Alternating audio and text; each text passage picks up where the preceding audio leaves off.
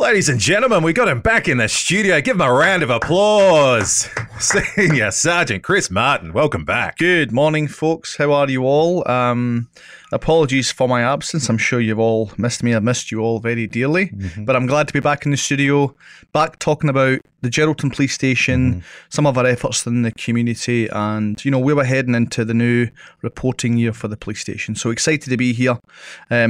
I will be gone again, I think, in a couple of weeks, but I'll have very, very capable stand-ins to provide you all the latest information from the police. Always leaving us wanting more. All right, so let's talk about your absence. Where you've been? Yeah, look, I'm on a journey. I have been selected to be part of the Rising Leadership WA cohort for 2022-23. And really, Rising Leadership WA is a leadership group in Perth who select the Jets, the Top Guns, the up-and-comers of Western Australia. Not my words.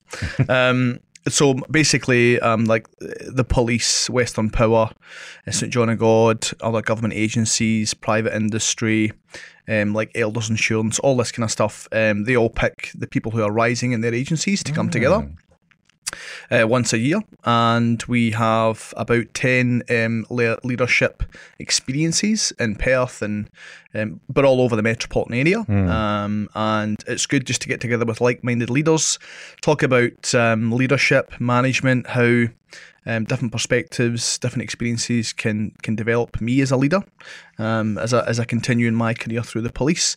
So I've been there the last kind of 3 or 4 weeks. Some of the stuff has been really, really good. And I'm telling you now, the people on the course will be listening to this episode because I've told them about our fantastic show, and let me tell you, they're very jealous. But look, it's been a fantastic experience so far. I've really enjoyed it. We've talked a lot about, you know, vulnerability and leadership, thinking outside the box, very much how we absorb stress and what kind of a leader people are. And I'm very much an emotional leader, according to the survey I completed.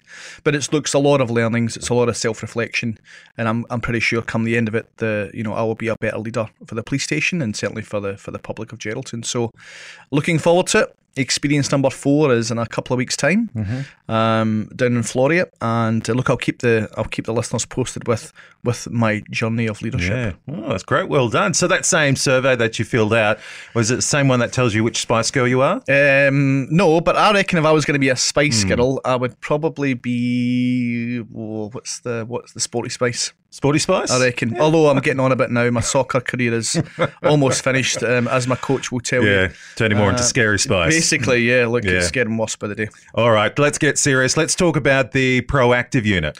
Yeah, look, over the last kind of 2 months, we have created a new proactive unit at the police station.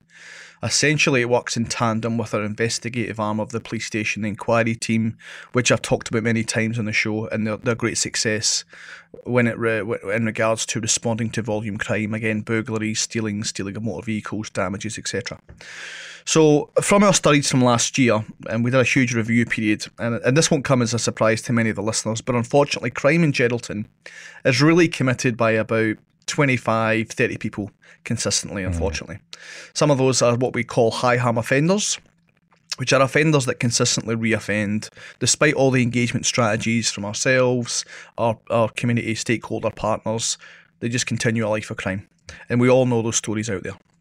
The proactive unit's job essentially is to curb that criminal behaviour before it starts again. Let me give you an example.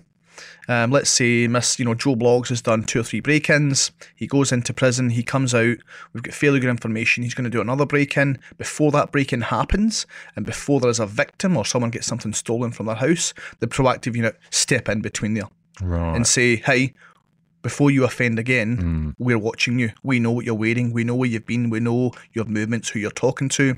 It's about that intensive supervision of those offenders who we know are going to reoffend. And they're very much an instant reaction unit who just go and address crime immediately. They don't carry, investigative files like the inquiry team. They're just proactively response. And part of that is all about saying, hey, listen, we know who you are, we know where you are, and we know how you do crime. But there's a fluffy side to that. We also provide that support, like, hey, Are you struggling now you've come out of custody? What are you struggling with? What's your family network like? What support have you got? Are you struggling with drugs and alcohol? All those kind of things. Because that support stuff in the past has kind of fallen away with our response to things, but the proactive unit are dedicated to rejuvenating offenders once they come out of the custody system, but also apprehending them when they slip up and decide to, say, breach their bail or breach their curfew conditions or breach those protective conditions we put in place to ensure they won't offend again. We grab them straight away. So there's no more, breaching a curfew, for example, and then going 3-4 days. We're on to you straight away. It's a dedicated unit. That's all they do. Early indications are, in the last 2 months, 109 arrests with 270 charges. That's pretty good. Yeah. As I say, it's a dedicated unit. If you're in that, if you behave in that way in the community and you decide to continue to commit crime, you're going to get to know the proactive unit very well. All right. We are speaking with Senior Sergeant Chris Martin. Let's move on to bikes, cars and e-scooters. Yes. So unfortunately, folks, push bikes are still a desirable item for the thieves in our community. We have only doubled our numbers at the police station. So we have, I think, something like 85 bikes at the police station. Wow. Taking up a lot of the yard there. Some of them are, as I said before, quite nice bits of kit.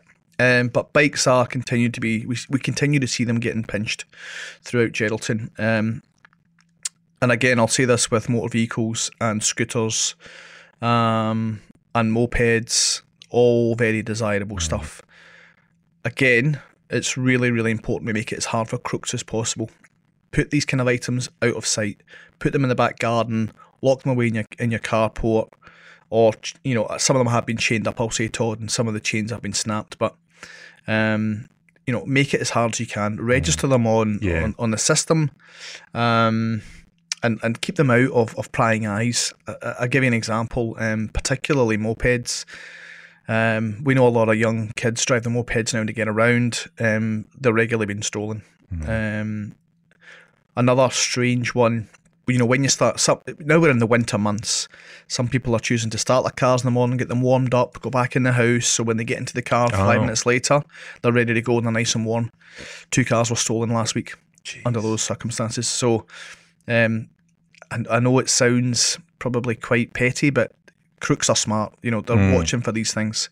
So please make sure that, if you're going to take that extra 10 minutes, just don't leave the car running. Just get in and go. Warm yourself up, get in and go.